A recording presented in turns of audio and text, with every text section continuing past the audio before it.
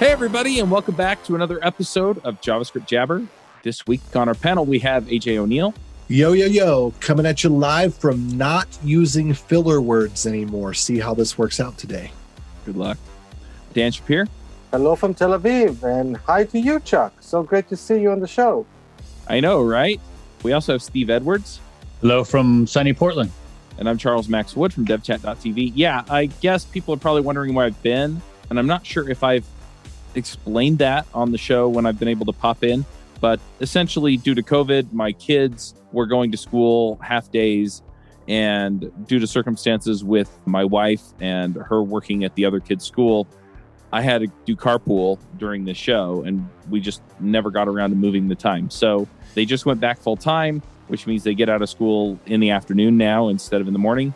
And so I could be here. You know, I have to keep an ear out from a preschooler coming home, but that's it. So I'm back. We have a special guest this week, and that's, let's see if I can get this right, Gerger Grisogano. Wow, that's amazing. Hey, greetings from the sunny Split, Croatia. Wow. I've been close to Croatia, but not quite there. Made it all the way to Trieste in Italy, but... That was very close, though. You should have said hi. I should have. I actually thrown rocks over the border. I actually visited Croatia, and it's a beautiful place. Highly recommended. Awesome. Thank you. Very cool. Did you work your tail off to get that senior developer gig just to realize that senior dev doesn't actually mean dream job? I've been there too. My first senior developer job was at a place where all of our triumphs were the bosses and all the failures were ours. The second one was a great place to continue to learn and grow, only for it to go under due to poor management. And now I get job offers from great places to work all the time.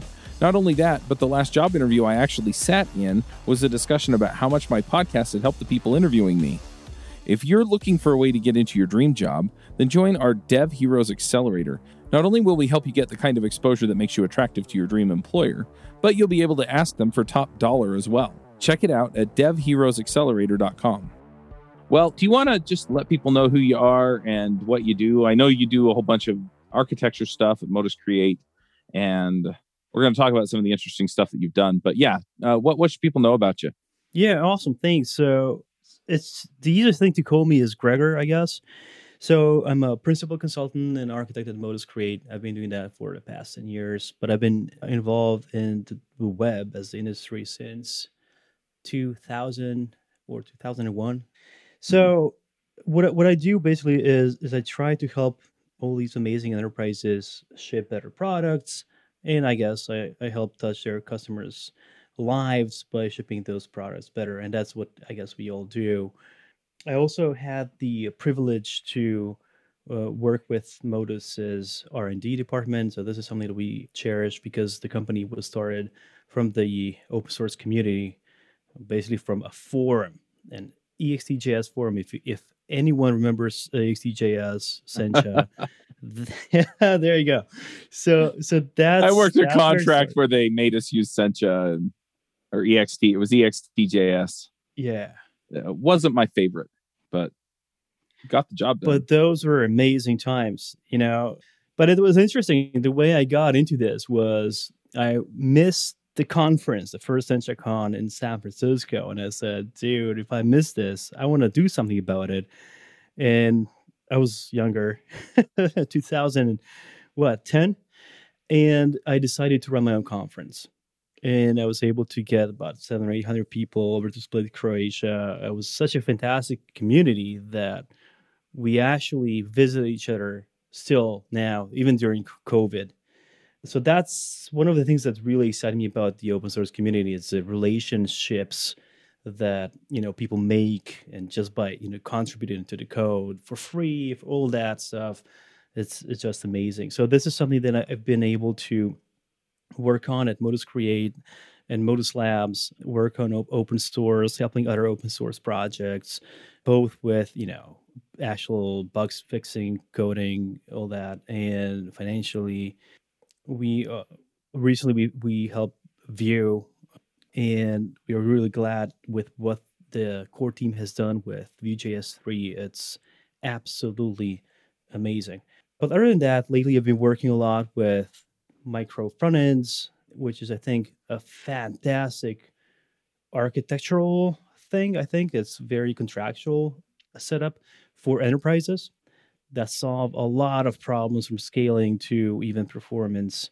So that's where my mind is at right now. Gotcha. And I've heard micro front ends. It feels kind of buzzwordy to me, I'll admit. But I'm just going to start out asking for a definition on this one because I've seen a lot of different things where people have used the word, and I'm not sure that I've gotten a real clear definition on it. Sure. Well, so I don't think I have the official definition. And I also don't think it's something that surfaced anytime recently. Because people have been using this term, and you're right, it's a buzzword. People have been using it, toying around with it in the past 2, maximum 3 years. But it existed since like early day with things like server-side includes or frames. All those could be considered micro front ends. But the whole principle is to try and avoid monolithic architectures and split code into meaningful business values so that, even better if we could have separate teams, dedicated teams to specific business values. They have their own life cycle. They maintain their own code. They maintain their own pipelines, deployments, and so on. And then everything basically gets combined back into the whole eventually. So, there are obviously multiple ways to achieve that. And historically, things like iframes have been used, or as I said, server side includes. Now we have things like edge side includes. Then we have a number of JavaScript frameworks for that, mostly based on System.js, Load.js, all that stuff. But I think one of the most modern approaches is by using Webpack 5 module federation that was just released in October of last year, and that seemed Before we very go, promising. yeah, before we go diving specifically into that technology, when I think of just want to mention that when I think of micro front end, what it mostly means to me is that if we have, like, let's say 3 teams working on the front end, and for some reason one team prefers React and the other one prefers Vue and the third one prefers Angular, well, then they use all 3 frameworks on the same web application / website altogether without conflicts. That's kind of what micro front end means to me. Now, whether or not that's a good thing can be debated, but it certainly creates a situation where different teams working on the same project can choose their own stack and can also make progress in their project without worrying about conflicts with the other teams working on the same product. That's a great explanation, Dan. So I agree mostly. What I don't agree with is, a lot too much freedom, and the goal is to strike the right balance with contractual agreements. While in theory it would be possible to mix and match frameworks like Node.js and React in Vue, Node.js, look at that, Angular and React and Vue, in practice that may create problems in runtime. Obviously, 3 different frameworks loaded in the same apps may, they have different dependencies and all that. So I think aligning and agreeing on a minimum viable amount of libraries that run an app is going to go a long ways in making sure that the application is still maintainable. On the other side, things like pipelines, even ESLint configs, TypeScript, all those approaches to development, that's absolutely, it's democracy. Choose whatever you would like, as long as the end result is going to be compatible with your building as a whole. So you can't mix and match. You don't let us do anything fun, man. So you're not so much in favor of creating a strict separation, like you mentioned yourself at the beginning, that historically one approach to creating micro frontends has been iframes, where effectively every team has its own quote-unquote browser, because when you're in an iframe, you can, to a great extent, care less about what's going on the outside, certainly in sibling iframes. So you're not actually promoting such a strict separation. You seem to be promoting somewhere that's more of a sort of a balanced approach of creating separation, but still having some sort of commonality, let's call it, between the various micro front ends. Yeah, Correct? you're right. Yeah, you're absolutely right. I mean, we are seeking for balance everywhere in life, right? Um, we talked about sweets earlier, and yes, it's not good to have too much sweets, but it's not good to have too little sweets in life. So similar with that, I think there needs to be it's good to have balance. You don't have to have balance because after all, you can also decouple the app on the route basis. So, for example, an e-commerce site could have an entirely different setup in cart and checkout than they do in product listing pages. But the thing is, reusability of theming, of maybe certain source code like UI components, maybe reusability of dependencies. Some kind of reusability is going to be healthy so that the application can continue to be fast, so that some of the business values can continue to be achieved with a little bit of shared code.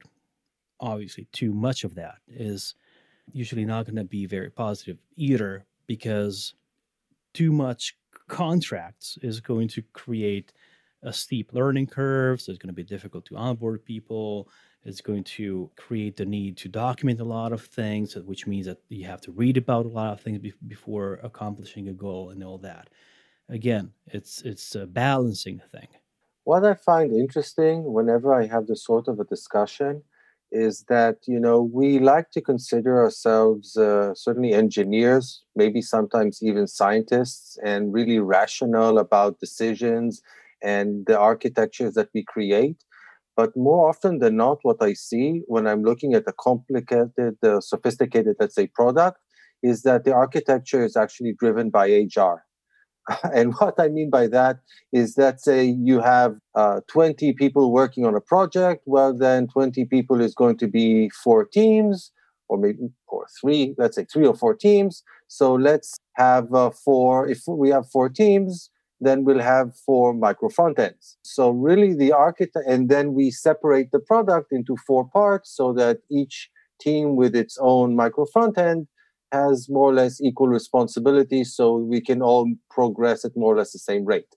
So really, instead of having the architecture being driven by the problem that we're trying to solve, it's actually driven by the people and the organizational, by the org chart that we have. Well, that is such an interesting point. I love that you brought it up. I think what I usually, because having the pleasure to work with a lot of different clients across the globe, I don't think I have ever really got into the challenge of the HR deciding, but certain aspects of agile direction that comes from either the stakeholders or product management can indeed influence what this looks like. You're absolutely right. And well, obviously, one of the things that's really to HR is, hey, we already have, React developers, so we need to do this in React. And kind of that made sense. But someone other than the team deciding how the team works, that's a difficult situation to be in. And if, well, I'm not sure if this is exactly aligning for success, but I guess if rules are what they are, it is what it is. To your earlier point, I liked when you said we are engineers and we are scientists to a degree. And I think that's also an important point that you mentioned because what I see a lot is I see people being emotionally attached to technology, to their decisions, to their even their code, right? And I'm not really sure that that is a healthy thing too, because in my experience, being emotionally attached to technology creates healthy conflict, but also unhealthy conflict when it gets personal. And this is something that actually was yesterday. It was yesterday, beginning of this week, that we had this discussion because we are implementing micro frontends architecture with one of one of the leading premium car brands from Germany. And we are running with a number of really amazing teams that are structured like the way you said. We have teams and we have sub teams like pair programming, and that's all very, very agile. People can really decide where they can contribute more or the best. But we talked about the concept of being emotionally attached to technology because we saw that some people were falling in the trap of being too, as I said, emotional about choosing specific technologies to go with. And when the discussion went a different direction, they become upset. And I think this is exactly what scientists should not be doing, being attached to decisions. And not being attached to decisions really helps us distance away, rethink, and even listen to what others have to say. And usually that really helps us to learn something new, get better, and grow. I totally agree with everything that you just said.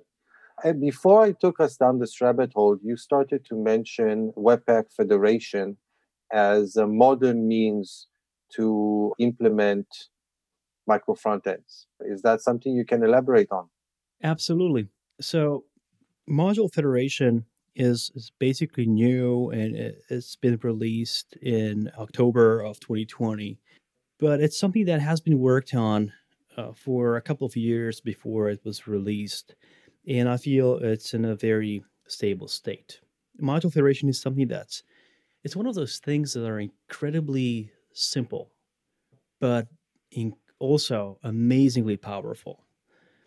So what Module Federation allows us to do is to basically split our monolithic bundles, big bundles, into a number of smaller, I want to say libraries, but not the kind of libraries that are published to NPM. The kind of libraries that are published to a CDN, which is a world of difference. It allows us to specify which parts of an app to load from, as I said, from the CDN at runtime. And by doing that, it allows software developers to specify dependencies. So dependencies are easily reused because Webpack, well, we can talk about that in detail if we wish, but Webpack does a really, really good job to resolve any dependencies using semantic versioning and figure out which dependencies to load from where and how to avoid duplication. So basically, what you end up with in the final product, you end up with a really, really good scalable product that implements some of the best practices in perceived performance, such as lazy loading by default, and that's an amazing feature. Can you give a concrete example or just a more technical explanation of how this actually works? Yes, absolutely. So if you use Webpack configs, then what really needs to happen is for each part of a project, a team should use a custom setup for each project. Now, we talked about this. So each team works in a different repository, they have different pipeline and so on. That also means that in this scenario, each team would have their own Webpack configuration. Webpack configuration allows us to specify three main settings that are used for combining apps together, right? The libraries that it consumes, external libraries, which is similar to what we would do with NPM, but these are actually located either in on another dev server or on a CDN. We define what it is that we are sharing with them, and we are defining dependencies that need to be shared so that they're only built once and loaded once. In real life, if we had an app, and we can talk about really any app, so let's talk about Amazon.com. So Amazon starts with that header and the menu, and then you get like your product listing. So the menu can be a wonderful, I'm going to call it micro front feature, or a feature app. the menu could be a wonderful feature app because a team can work just on that menu. And another team can work just on the product listing on the homepage of Amazon. Now, if you think about another example, that could be the YouTube player. A team can work on the player itself that has the video feed, controls, and they are in charge of how YouTube plays videos. They have their own code base, they have their own build system. Then there's a team, I guess, that works on metadata like name, description, and another team that works on the comments. Now, the cool thing about comments is that they are usually below the fold. So you need to scroll down for comments to load. And because Webpack Federation works with asynchronous JavaScript, so that means that things are not always loaded at once. They're loaded basically when needed. And as I said, asynchronously. So as we scroll down, we can set it up so that comments as a whole different feature can be loaded exactly when needed. Now in this setup, we just had 3 feature apps. Another feature app would be, that coming up next list on the right-hand side of the desktop web player. So we were just able to decouple a larger app into 4 sections that maybe 4 teams or 3 teams can maintain. The interesting thing about Module Federation is that it does a lot of the things in the background. It prepares everything at build time. It adds the necessary runtime code at build time. So when things are imported, and actually there's a lot of standard work inside how Module Federation works. There's no really new APIs that developers need to learn. They just import stuff as always. And eventually the whole page app comes together at runtime. Dependencies get resolved automatically. They're fetched from the best available distribution. And, the rest is just data work. Data is collected from an API and the video gets played. If I can ask, how is this different or how is this better than just, going to the simplest alternative implementation, just injecting script tags that load in the different modules like that? Why do I need Webpack to download JavaScript dynamically for me when the browser has been doing it for years? If I just create a script tag, make it, let's say, a sync, it's a sync by default if it's a dynamically created script tag, and have it load the module that way. I was wondering about that too. Absolutely, you could, but that creates a lot more contractual agreements, right? You can add a lot of script tags, but the thing is, how do they play it together, right? And I suppose you're still creating a monolith, which means that there needs to be a lot of shared understanding and shared knowledge. Things usually have to happen at a given time. Whereas with something like Module Federation, which is really the bare bones of Micro Frontends, in all honesty, there needs to be a layer of additional support on top of that to make things work properly. Things like communication between those feature apps and a few other issues to resolve. But the whole thing is, if you're adding script tags, you're still building a monolith. You still need the teams to be aware of what each other are doing. And aside from that, there's usually, wouldn't there be always the usual build step that needs to combine most of the application?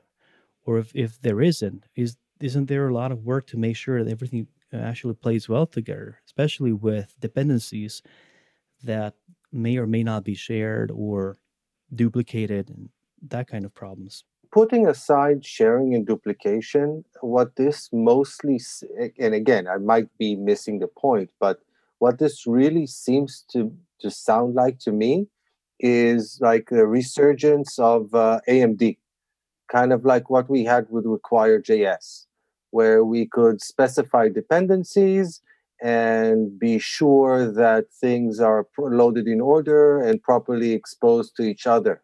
Is this what it's all about, or am I missing some bit of functionality or insight here? You're not. So this would work on top of AMD because you get to choose how your modules are bundled. You can bundle AMD or CommonJS or ES modules or System.js registered modules, a number of things. Eventually, it is going to resolve with, well, depending on the way you bundle the library, it is going to end up being loaded as script tags too. Which is also a great thing because everything Module Federation is bringing to the table is using existing standards to make lives easier, right? So what Module Federation makes easier is to combine all those technologies that already exist and make it easier for developers to communicate and reuse their features. So basically, what you end up with is all those script tags that were mentioned, all those separate features that were mentioned, being able to use and reuse as part of JavaScript code through your JavaScript without needing to worry about where it comes from, where it is, what version are you running, and so on. To that extent, it really helps make developers' lives easier by kind of adding that layer of functionality to the end users, right? Again, we still follow the same standards that are already in place with a little bit of automation that helps developer experience and helps developers communicate together without having to add a lot of contractual agreements. If I, again, assuming that I understand correctly what you're explaining, then essentially what we're getting is Webpack modules, either static or dynamic, but that instead of being built together and coming together from the same location, either as a single bundle or as separate chunks, but still built together and coming from the same origin. Now we can specify that these Webpack modules are actually coming from a particular from any general URL, and then, like you said, it's just coming from a CDN instead of being built together. Is that more or less what it is? That's on point. That's absolutely correct. And what that allows is I think a lot more flexibility in how the organizational aspect of running teams work, where we allow teams a lot more freedom. And I think I used the term democracy earlier. A lot more freedom to work on their features, to focus on delivering business value of their business unit, and to maintain the entire life cycle of developing their part of the app, right? And eventually, it all comes together in the final result, final application. But this is, I think, one of the biggest values for an organization, and this is something that when you look at it, when we zoom out and we look at it, it really allows for scaling of large apps. So I think what I would add is if we look at it, if we start to think about Micro Frontends and module federation, and we think about, hey, is this good for my project? Then I would say it's probably an overkill for a lot of small projects, because this is really meant, and I think the largest value of using Micro Frontends is in scaling. And setting that whole thing up for small applications, I think can be a little bit of an overkill because a lot of things have to happen to make this work, right? And we need to decouple things into separate repositories, separate pipelines, separate deployments, and so on.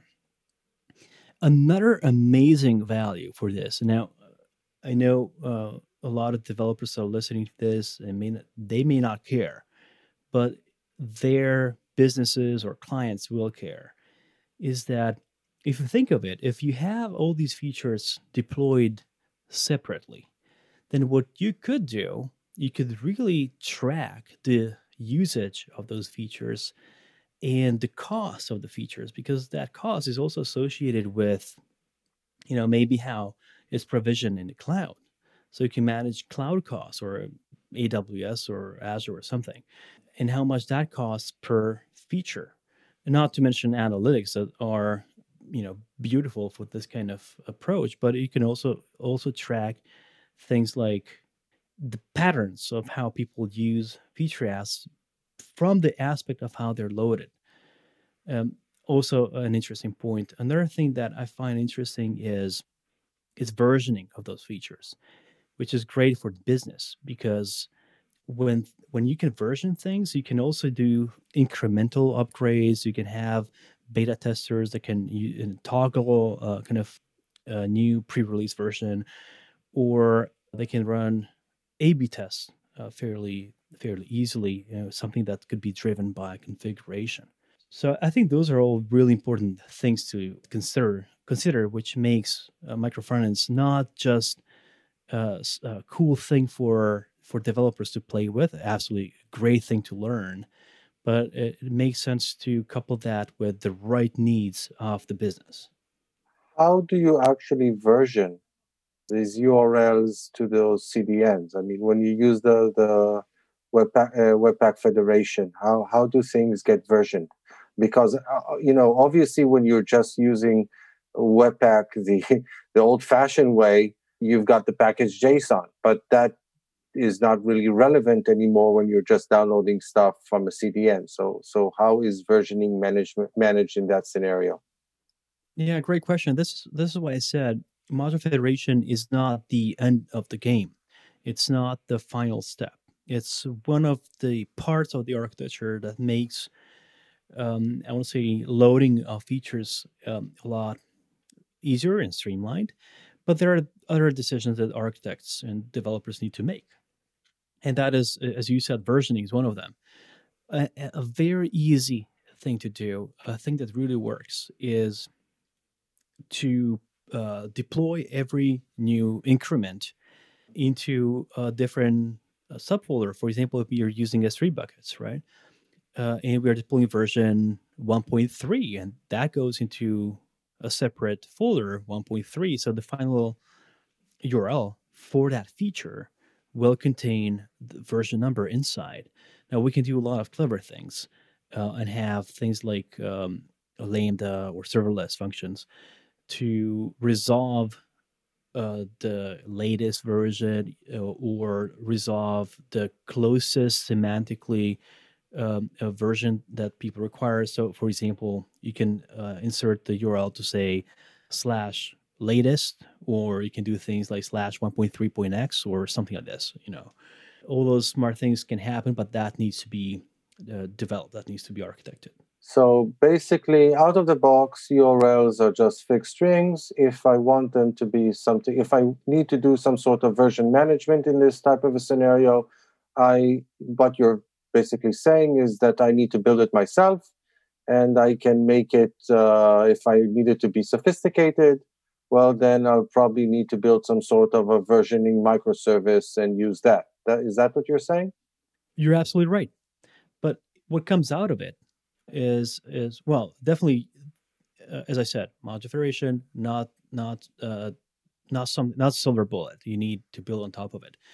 But if you have all that infrastructure, if the team can work that out, make sure it happens, then another amazing thing to do, a feature that the business gets, is when a new feature is deployed and there is a regression issue, then the system can be developed in a way that regression is caught and the application loads the last known version that worked really well. Now that's also amazing business value that comes with micro frontends, and this is something that Webpack Federation makes a lot easier than ever before. Have you ever wondered if you could be offering a faster, less buggy experience for your customers? I mean, let's face it, the only way you're going to know that is by actually running it on production. So go figure it out, right? You run it on production, but you need something plugged in so that you can find out where those issues are, where it's slowing down, where it's having bugs.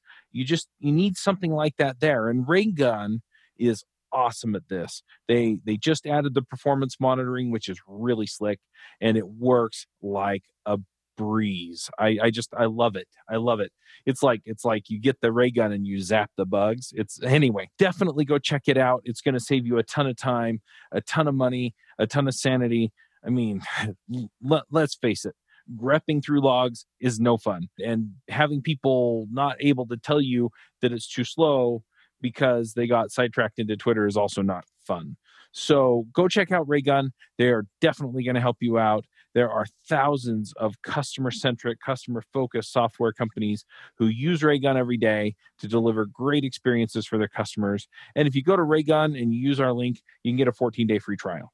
So you can go check that out at javascriptjabber.com/Raygun. I'm not clear on why it's easier. Sorry, so you're not clear as to what Webpack Federation makes, why Webpack Federation makes that easier? Yes, I'm not sure. I'm not sure I understand why Webpack Federation makes handling regressions easier.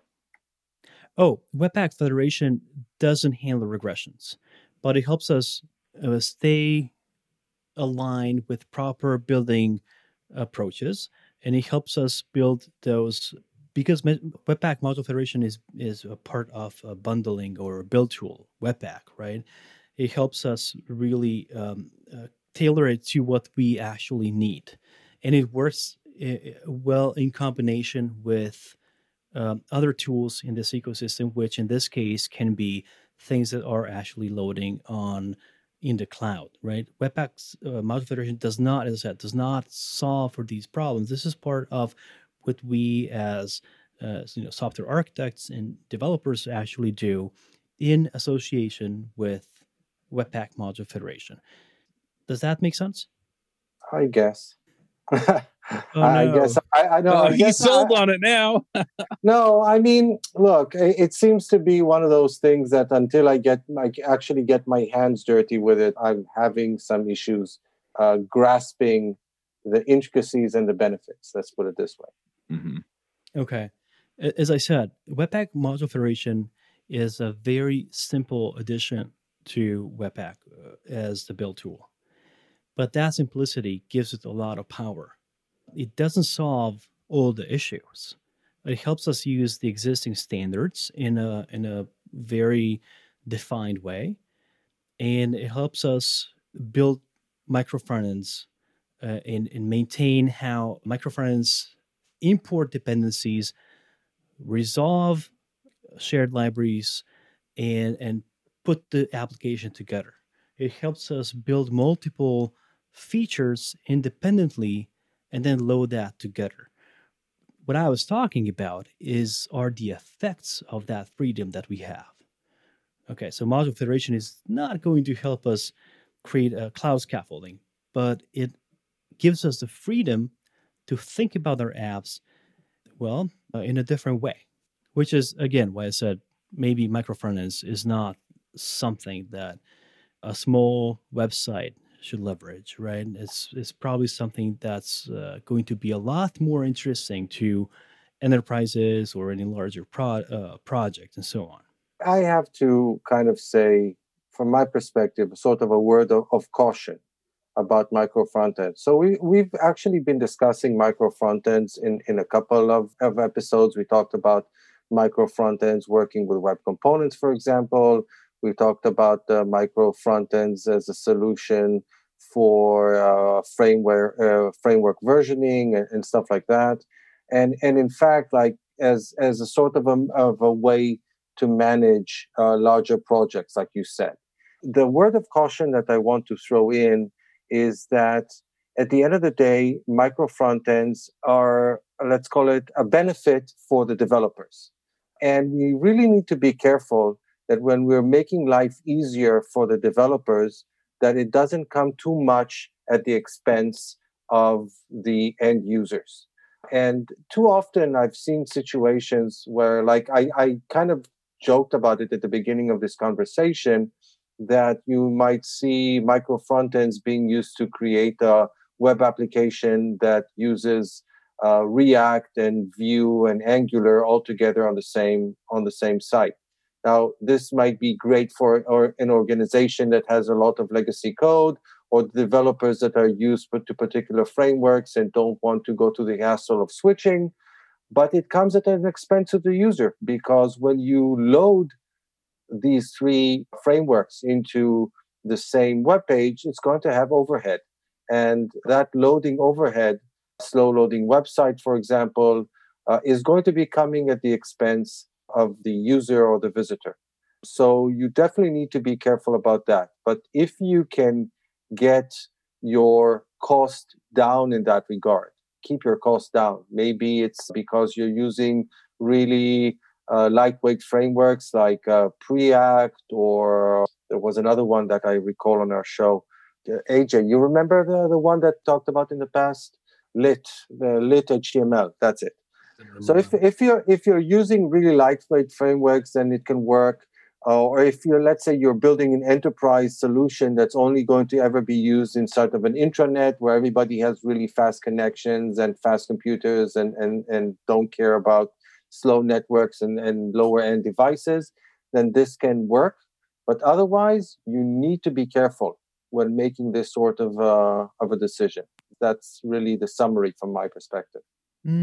It makes sense, and I can see how I see why you said this, which is why I would like to add micro frontends is, if we take a step back, it's just a concept of being able to decouple business features, parts of the app, so that we have to choose how they are glued together. Now, different implementations are just different types of glue in how we actually connect that together. Module federation is a type of glue, but the main content, the main app, the stuff that we create is still on us.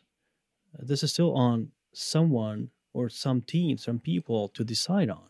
When we say micro frontends, we basically allow teams to worry about what they know best.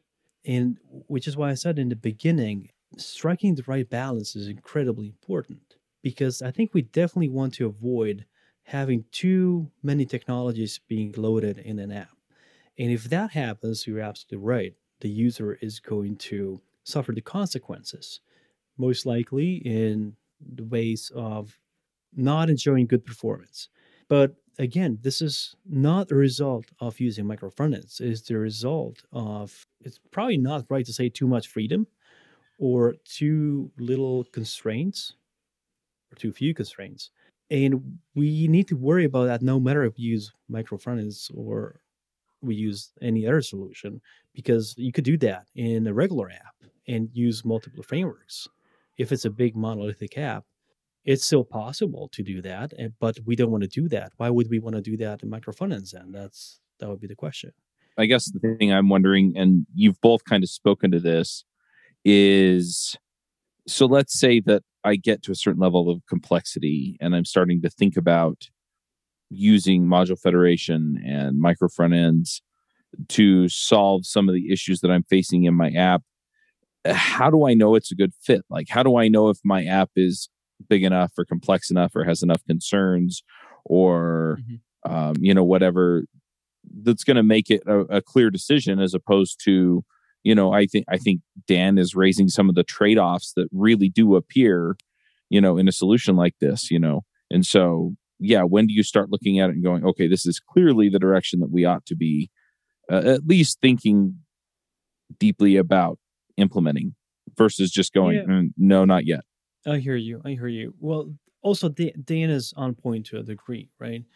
Because the one thing is, when someone has a lot of experience and someone knows exactly what they're building, they're going to make sure that the application is, performant, it's fast, it's optimized, it uses just enough libraries, and all those best case scenarios are applied. But truth be told, we don't live in that kind of world, right? People use technologies, which is, again, all the more reason why we should, why it's good for technologies to do one thing and one thing only and be good at it, so that we don't introduce a lot of complexity that people need to learn, because they're absolutely going to use it in the wrong way. That's going to happen. So from Your question was, when do I know that my app could be decoupled and go run as a micro front end?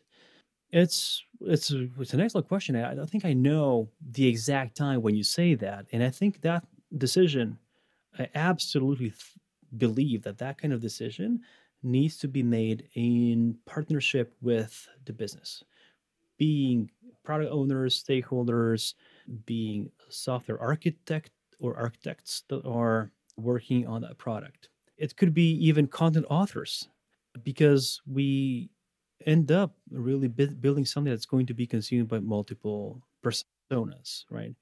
And I think we need to know what kind of benefit this is building for the business, bringing for the business. I'll just give a couple of examples. I mentioned content authors, right? A lot of bigger apps are data driven. So what happens if someone out there is using a CMS or a Hello CMS like Contentful or something, and they are in the driver's seat deciding what it is that gets pushed to the apps so that users see, right?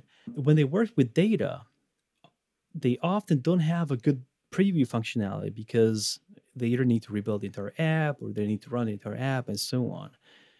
When features are decoupled and deployed individually, then content authors get a very unique opportunity to see what their content is going to look like, because they can preview on in the scope of a single part of a whole or a feature, instead of having to work with the entire app and maybe wait for rebuild time to happen and so on.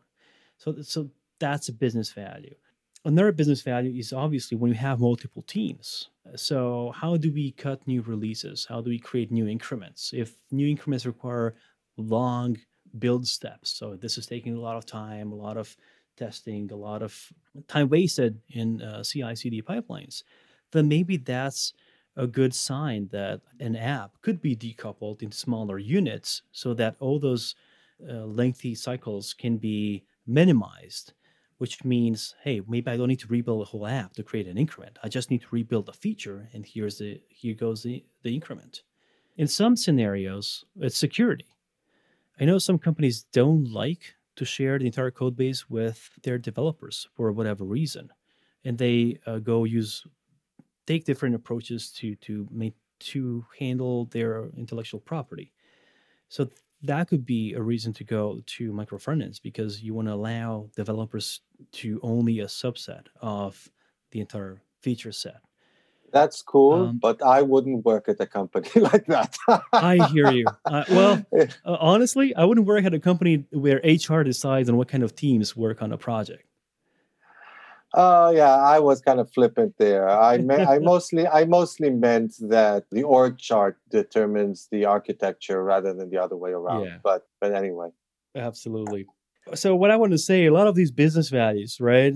Micro frontends make it definitely easier to migrate, not just to whole new frameworks, also to new versions of libraries, because you can go step by step.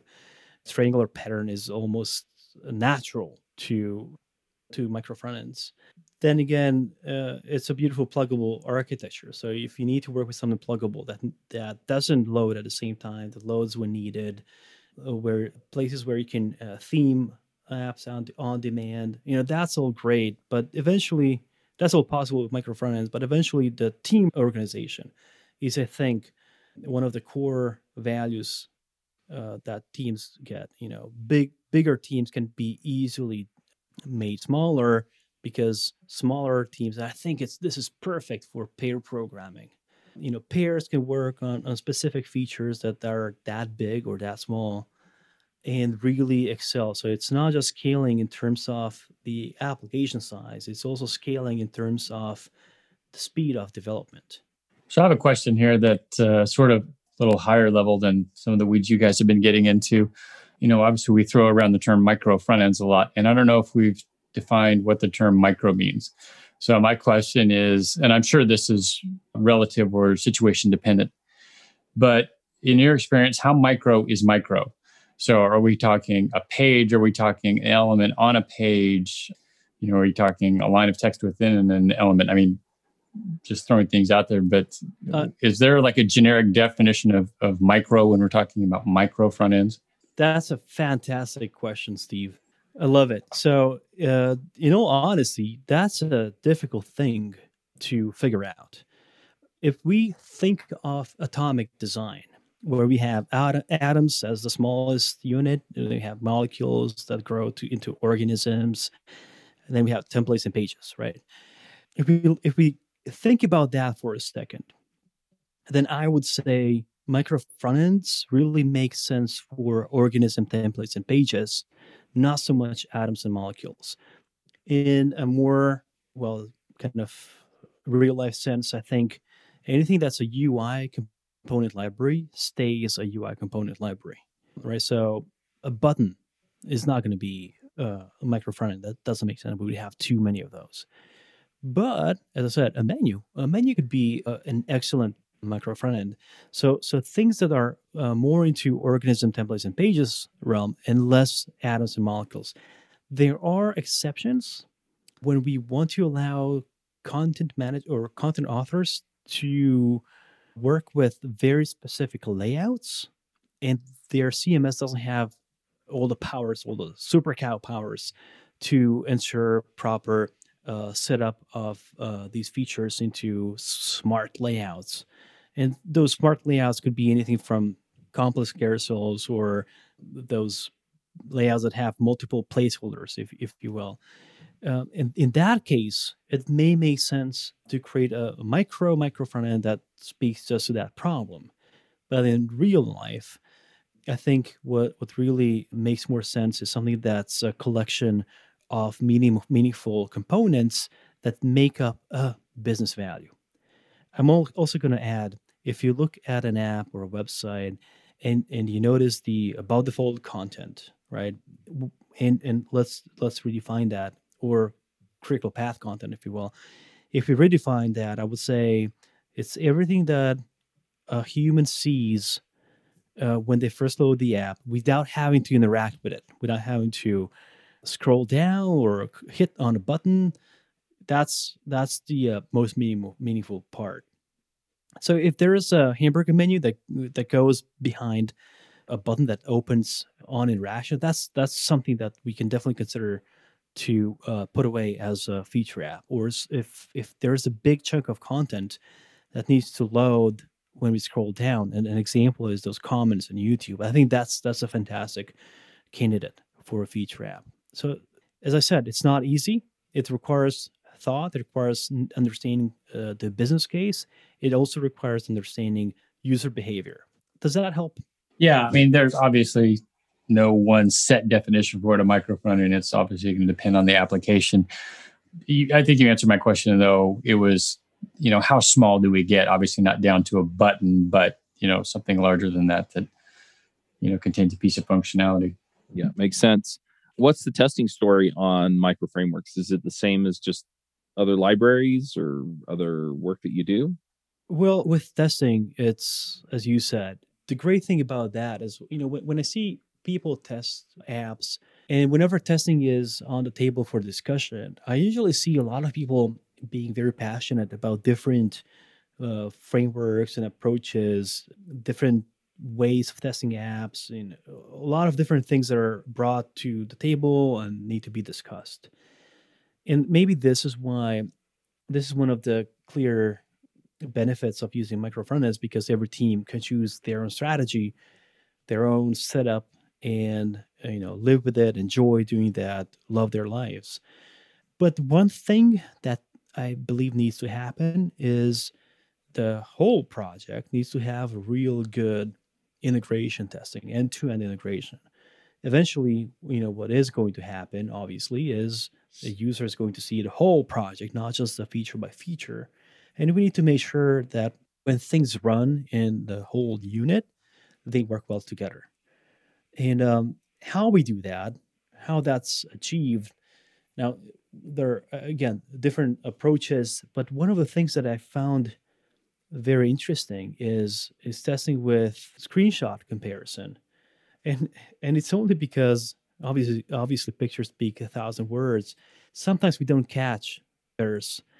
and letting screenshot comparison show us the differences between different iterations and how they play together can actually point interesting bugs and situations to QA engineers or even developers who end up seeing that. So before cutting a final release for any feature app, it's great if it's possible to run a test suite that's going to test that kind of regression in a kind of end-to-end integration test. I think that's a very important thing for the company. Awesome. We're kind of getting toward the end of our time. Is there anything else that we want to jump on, folks, before we do picks?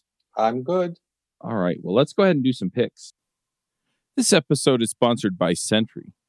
Sentry is the thing that I put into all of my apps first thing.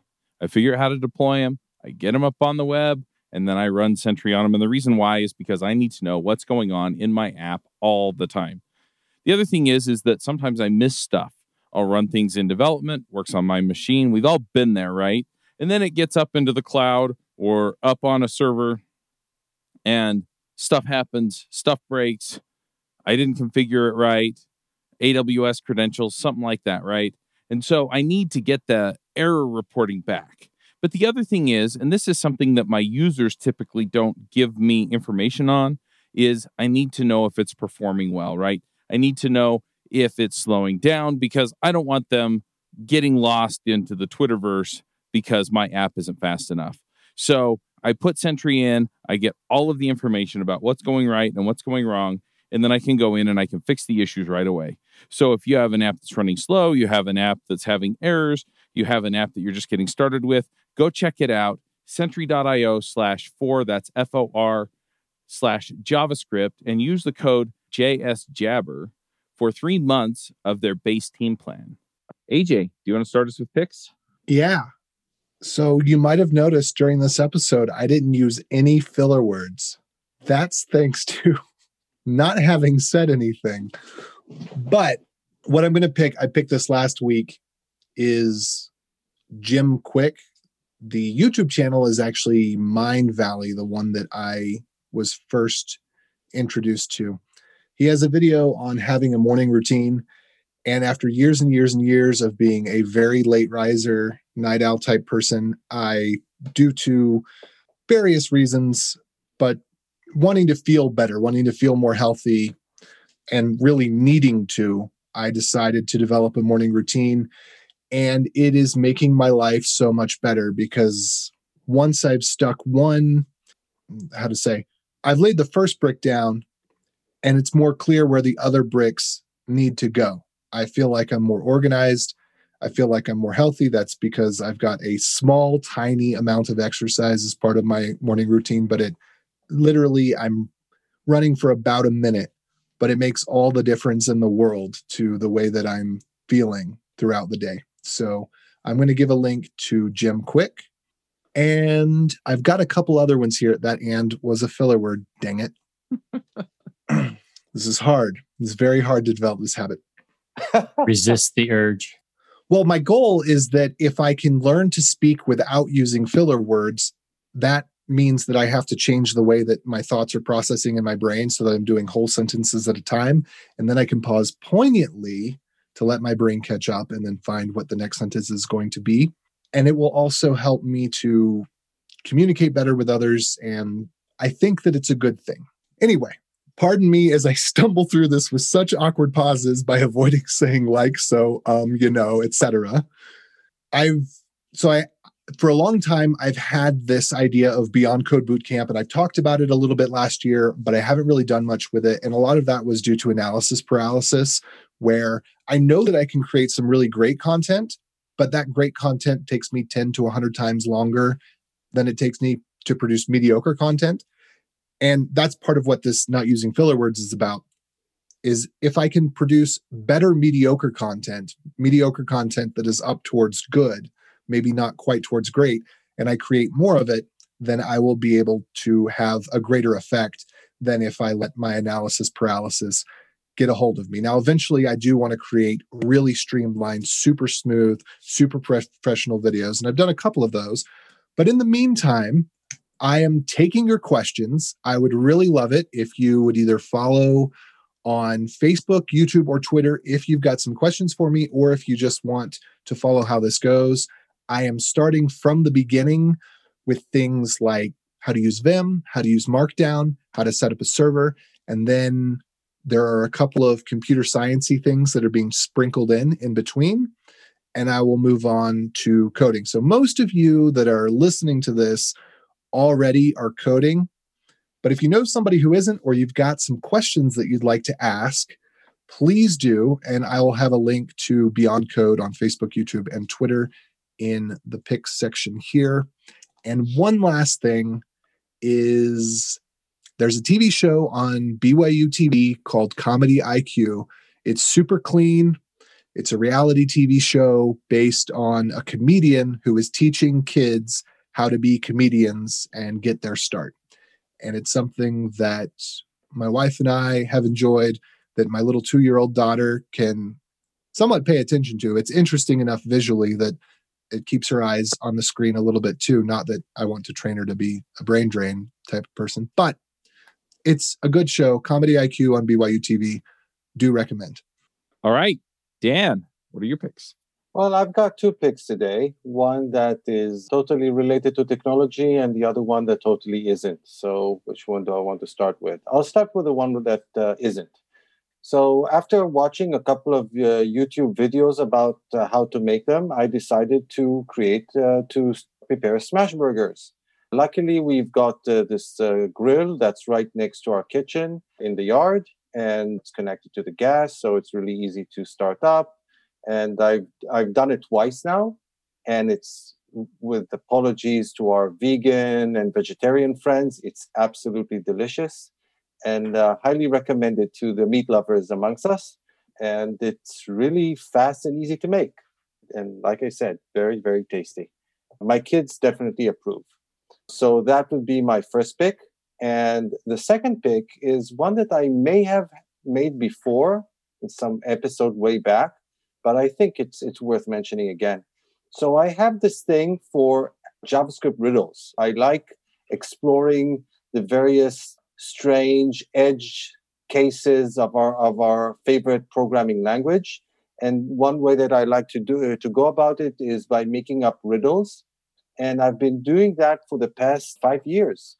And if you want to try your hand at solving these riddles that I've created, they're all on Twitter. Just look for the hashtag JavaScript riddle as one word. I'll actually give a link that we can put in the show notes that will just open Twitter on that hashtag, and you can try it out.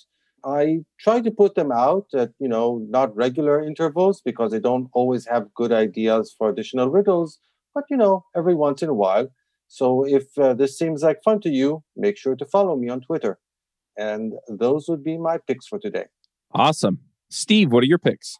So I'm going to go down the humor route again today and go with a couple of Instagram accounts that I follow that give me, or a couple of my sources for my daily jokes or puns.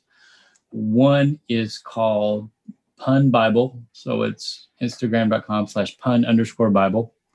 And that one has a variety of different formats and jokes that they use over and over. And then the second one is one that Pun Bible's had once in a while, and they've got a full channel, and it's called Stand Up T-Rex. And it's all, all the jokes use the same 4-panel drawing of a T-Rex supposedly doing stand-up in a comedy club. And 2 of the panels are jokes. And then the last 2, everybody looking at him like, huh? And he's looking back at them. So anyway, I'll put the links in the show notes, but those are 2 good ones if you're into the bad jokes like I am. All right, cool. I'm going to throw in a few picks. So I just finished the process of designing my 12-week year, which is basically my short-term planning for where I want to wind up. And that's usually based on a 3-year plan that I break down into a 1-year plan, and then I plan out, the next 3 months, which is 12 weeks. There's a terrific book called The 12-Week Year that I kind of base it out of. Okay. And I'll put a link to that in the show notes too, because I really ought to. So anyway, what I've been doing is I put in my 12-week year, and I'm not going to show it off because there's some stuff in there that I don't necessarily want public at the moment. But one thing that I have really been diving into here is just planning this out. When I planned it out, one of the things that for whatever reason I decided to do was at the end of the 12-week year, which is for me ends June 6th. There were three things. The first one, like I said, I'm not going to mention. The second one is run a marathon. I ran a marathon a year and a half ago, and I want to do it again, but I'm going to do one that's local because last time it just didn't work out that my family could be there. So I literally ran the marathon, hobbled over to my truck, and then drove back to where we were staying all by myself. That was probably a really fun drive. Oh yeah, yeah. Were you able to actually move your legs to push the pedals? Yeah, so it ended at a park, and I wound up sitting on a chair in the park in the shade and just kind of sipping water until I could make myself stand up. And then after that, it was okay. But I was probably in the park for 20 minutes, just recuperating to the point where I could walk. So, without feeling like I was going to keel over and pass out. So, realistically, yeah, that level of exertion is interesting. And my ultimate goal is actually to run a full Ironman. So, but I need to get back into shape. I've done a marathon. I know what it takes. And so I thought, okay, well, I'll do a marathon. It feels a little bit crazy to me to be planning to train for and run a marathon in 3 months, but I'm going for it. So what I'm pulling together in that is I bought a training on Training Peaks, which is an app on your phone. And so I'm just following that running plan. And, so far so good. I've done the first day, but yeah, actually, made it through the run. It wasn't terrible. My body kind of knows what to do. I'd been kind of doing some training off and on for a little while before that. So I'm going to be in okay shape, and I'll be okay to run the marathon in 3 months, but it's going to be a little bit nuts. But Training Peaks, I'm really, really liking it. I actually paid for their membership, and I think it was like $100 for the year or something like that. But what it gives you is it allows you then to import these trainings, and that training cost me like $30. So you import the training into Training Peaks, and then it just tells you what you're doing every day, right? And they have different coaches that have designed them. So that's been awesome. The other goal has to do with church and just kind of getting some stuff organized there, because in my congregation, I'm the president of one of the auxiliaries, and anyway, of the Sunday school is what I'm in charge of. So, just some goals there and some planning for that. I've been using a system called ClickUp. Before, we used a system called Notion, and Notion had some pretty severe lack in functionality that ClickUp doesn't lack. And most of it's around automation. So I can automate with it. I can use Zapier with it. It actually integrates with Zoom and GitHub and Sentry and a whole bunch of other tools that I'm using for some of my more software related stuff. And so I'm really, really digging it. And I'm probably going to wind up moving most of the podcast tracking stuff over to it. But it's project management system. Right now, I'm on the free plan. And I think the only limitation is the amount of space you can have, right? So I can add as many people to it as I want and stuff like that. And then if I wind up paying, then I do have to pay per user. So that is a consideration down the road. But for right now, it's working out really well. And I love the way that their task management works in ways that things like Trello or Basecamp or some of these other tools that I've tried to use in the past just haven't quite worked for me. So anyway, those are my picks. So ClickUp, Training Peaks, and buying a plan so that you can go run a marathon. The marathon I'm running is the Utah Valley Marathon. So like I said, right here where we live. So anyway, those are my picks. Gerger, do you have some picks for us? Well, first of all, I love hearing about that. It's amazing. If I can add, one of the, personal things, what I love doing is I love baking bread. And I've been doing that for years. I've been growing my own cultures. And the fact that's amazing about that is, we engineers enjoy building things, creating things. And in that aspect, I think we create a little bit of life. Bread I think there's nothing like bread, because what we do is we actually create life 3 times to build one bread, right? So from the actual ingredient, from the flour that used to be a plant at some point, we killed it. We create bacteria and yeast which is another form of life, which we kill by baking. And then we get bread that gives us life.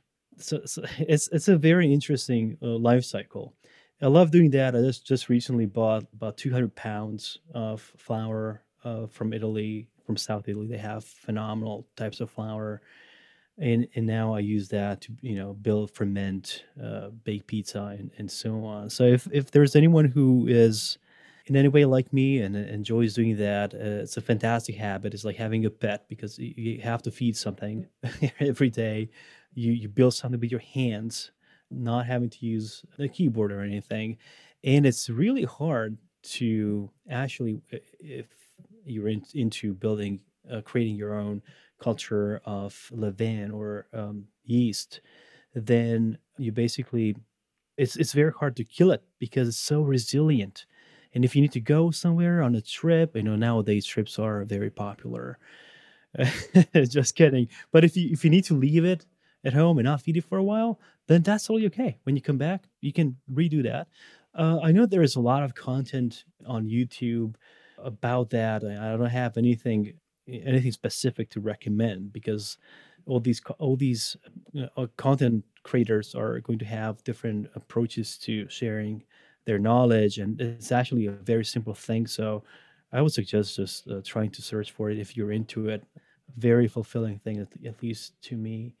Aside from that, I think what I'm going to share again is if people are interested in any of this, what we talked about, we kind of love sharing that in form of blog posts or videos.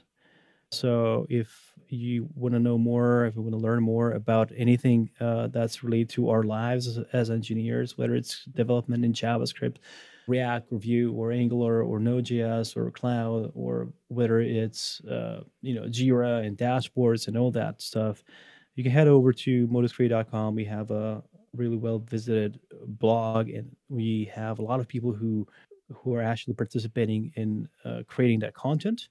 A lot of perspectives too, and also YouTube/moduscreate. Actually, just moduscreate, where we are standing up a YouTube channel. A lot of, again, similar topics. I try to record as well. I've been way into Micro Frontends lately, so I haven't had the opportunity to record more. But I kid you not, I'm committing to recording more in a way that I'm continuing to invest into my little home studio. And that means that I will get back to that game and continue creating content for everybody to, do things that we do together, contribute, Huzzah. share, and grow. There you go. There's one more thing that I wanted to throw in real quick that I didn't mention earlier. So it turns out if you use a referral code for DigitalOcean, you get 2 months or $100 credited to your account that you can use. So I'm going to slide my referral link right in here in case anybody wants to use DigitalOcean 2 months for free or with $100 of credit. Nice. All right. Gerger, if people want to find you online, connect with you on Twitter or GitHub, that's usually where people are. How do they find you? Sure. So on Twitter, it's my first name with an added G, GGRGUR. I'm sure that's going to be listed. Also, I'm trying to spin up my own website. I've had the domain for grgur.com for the longest time. If you want to email me, it's grgur.com. Actually, grgur@grgur.com, or if it's easier, at moduscreate.com. Feel free to hit me up. I actually love communicating about everything we are working with. I love solving problems. I love hearing about problems. And so feel free to do that. If there's anything you see on those YouTube videos, feel free to comment. I really try to respond to every single one of them. And that's it. I really enjoyed having this opportunity. I love the challenges. Thank you for that too. I know it's a complex topic. It's not always easy to introduce something like that. So I really appreciate having this opportunity. Awesome. All right, folks, we'll go ahead and wrap it up there. Thanks again for coming. This was a lot of fun. And thank you for having me. A lot of fun indeed. Till next time, folks, Max out. Bye. Bandwidth for this segment is provided by CacheFly, the world's fastest CDN. Deliver your content fast with CacheFly. Visit CACHEFLY.com to learn more.